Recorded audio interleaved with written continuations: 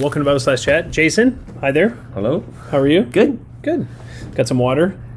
Yep. Feeling better? Turning it into... No. I'm Jesus kidding. did miracles you cannot. Not yet. Yeah.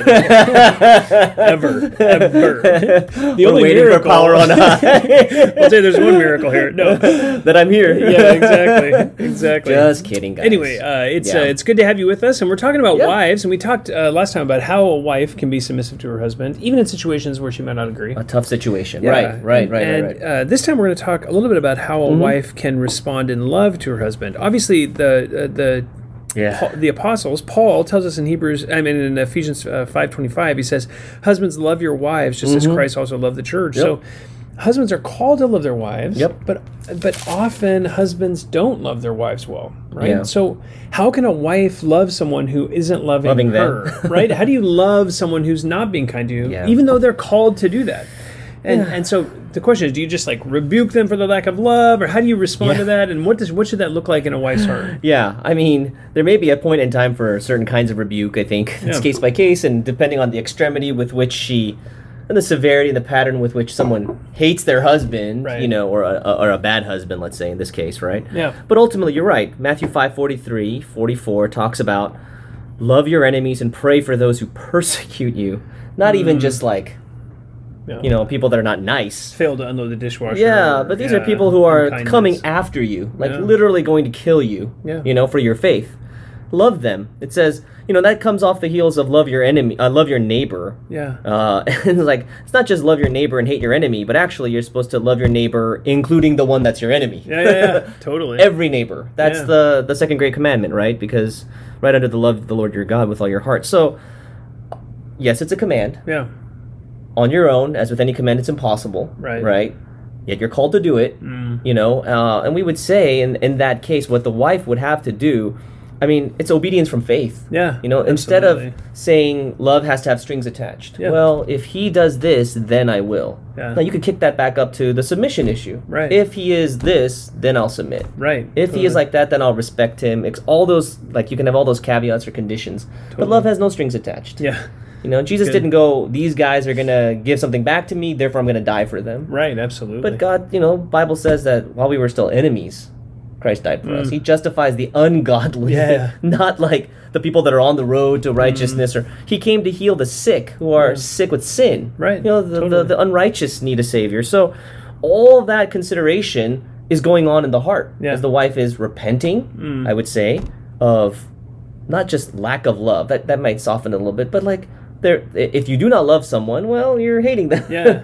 Bitterness. Yeah. I'm not saying that the wife is doing anything crazy on the Right, outside, but there's just what's the opposite, Yeah. and it's just the reality. So Yeah. repent of it, clean your heart out, keep a short account with God, be transparent with Him, Yeah. agree that it's a sin, receive His cleansing, like 1 John 1:9, Yeah. and then believe not just that you have to do the command, but believe in the fact that He loved you while you were still an enemy, and loved you to the point where He gave His Son for you to bring you into His family, Yeah. no longer as an enemy, but as a friend, as a child. And so, that's where, we talk about any command, that God wants it from the heart. Yeah. Totally. And especially something like this, you feel like, I can't do this. Yeah. This guy is such a jerk. Yeah. I hate him. In certain situations, it's humanly understandable Totally. in the flesh. And so what do? You can't just tell people. You can, Yeah.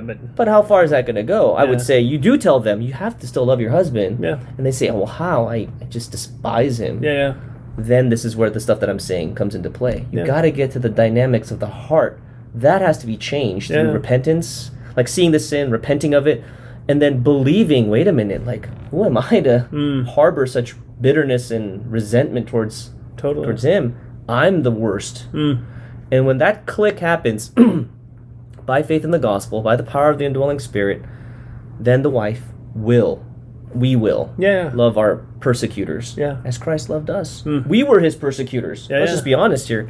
It's my sin that put Him on the cross. It's not, some, general sin, vague sin. Yeah. It's my sin Yeah. that, made Him hang up there, made Him go to the cross. So all that to say, it's a gospel change in the heart that will fuel that kind of Because if you call someone to love your neighbor, it's not saying just do actions. Right. You know, it's like you have to actually like think about their souls. Yeah. From the heart, have affection for them. Concern for them, love for them, compassion. Yeah.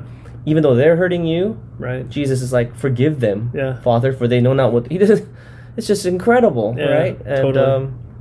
That's why when we talk about change on a lot of the, if we've ever talked about it here on the podcast, we're talking about the heart. Yeah. Get at it. Yeah. And what's really going on there, rather than just, well, here's the command: don't do the bad, do the good. You know, and I think that just sets us up for failure. Totally. Yeah. So when we trust the forgiveness that we have in Christ, we trust His adoption for us as sons. We're trusting His love for us. You are. Yeah. Yeah. And think what you said before. You're trusting His love, His sovereignty, His wisdom, all, of course, like magnified in the cross. Yeah. Like God sovereignly, wisely, lovingly did all of that. Yeah.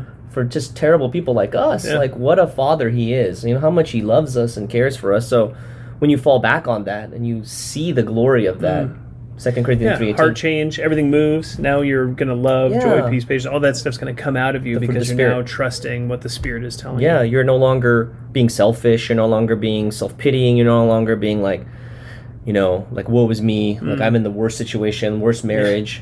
And it's like, well, practically you're not. Yeah. But ultimately, like, that's the problem right there. Because totally. we are thinking about ourselves. Yeah, not trusting. Man, that's so good. Yeah. Very helpful. So we love, ultimately, by the power of the Spirit, and that Spirit is telling us that He loves us first. Exactly. 1 John, right? Yeah, 1 John 4:19. Absolutely. Awesome. Yeah. Very good. Well, I hope that's helpful for you. Yeah. Again, any questions, feel free to throw them in the comments at the bottom. Thanks so much.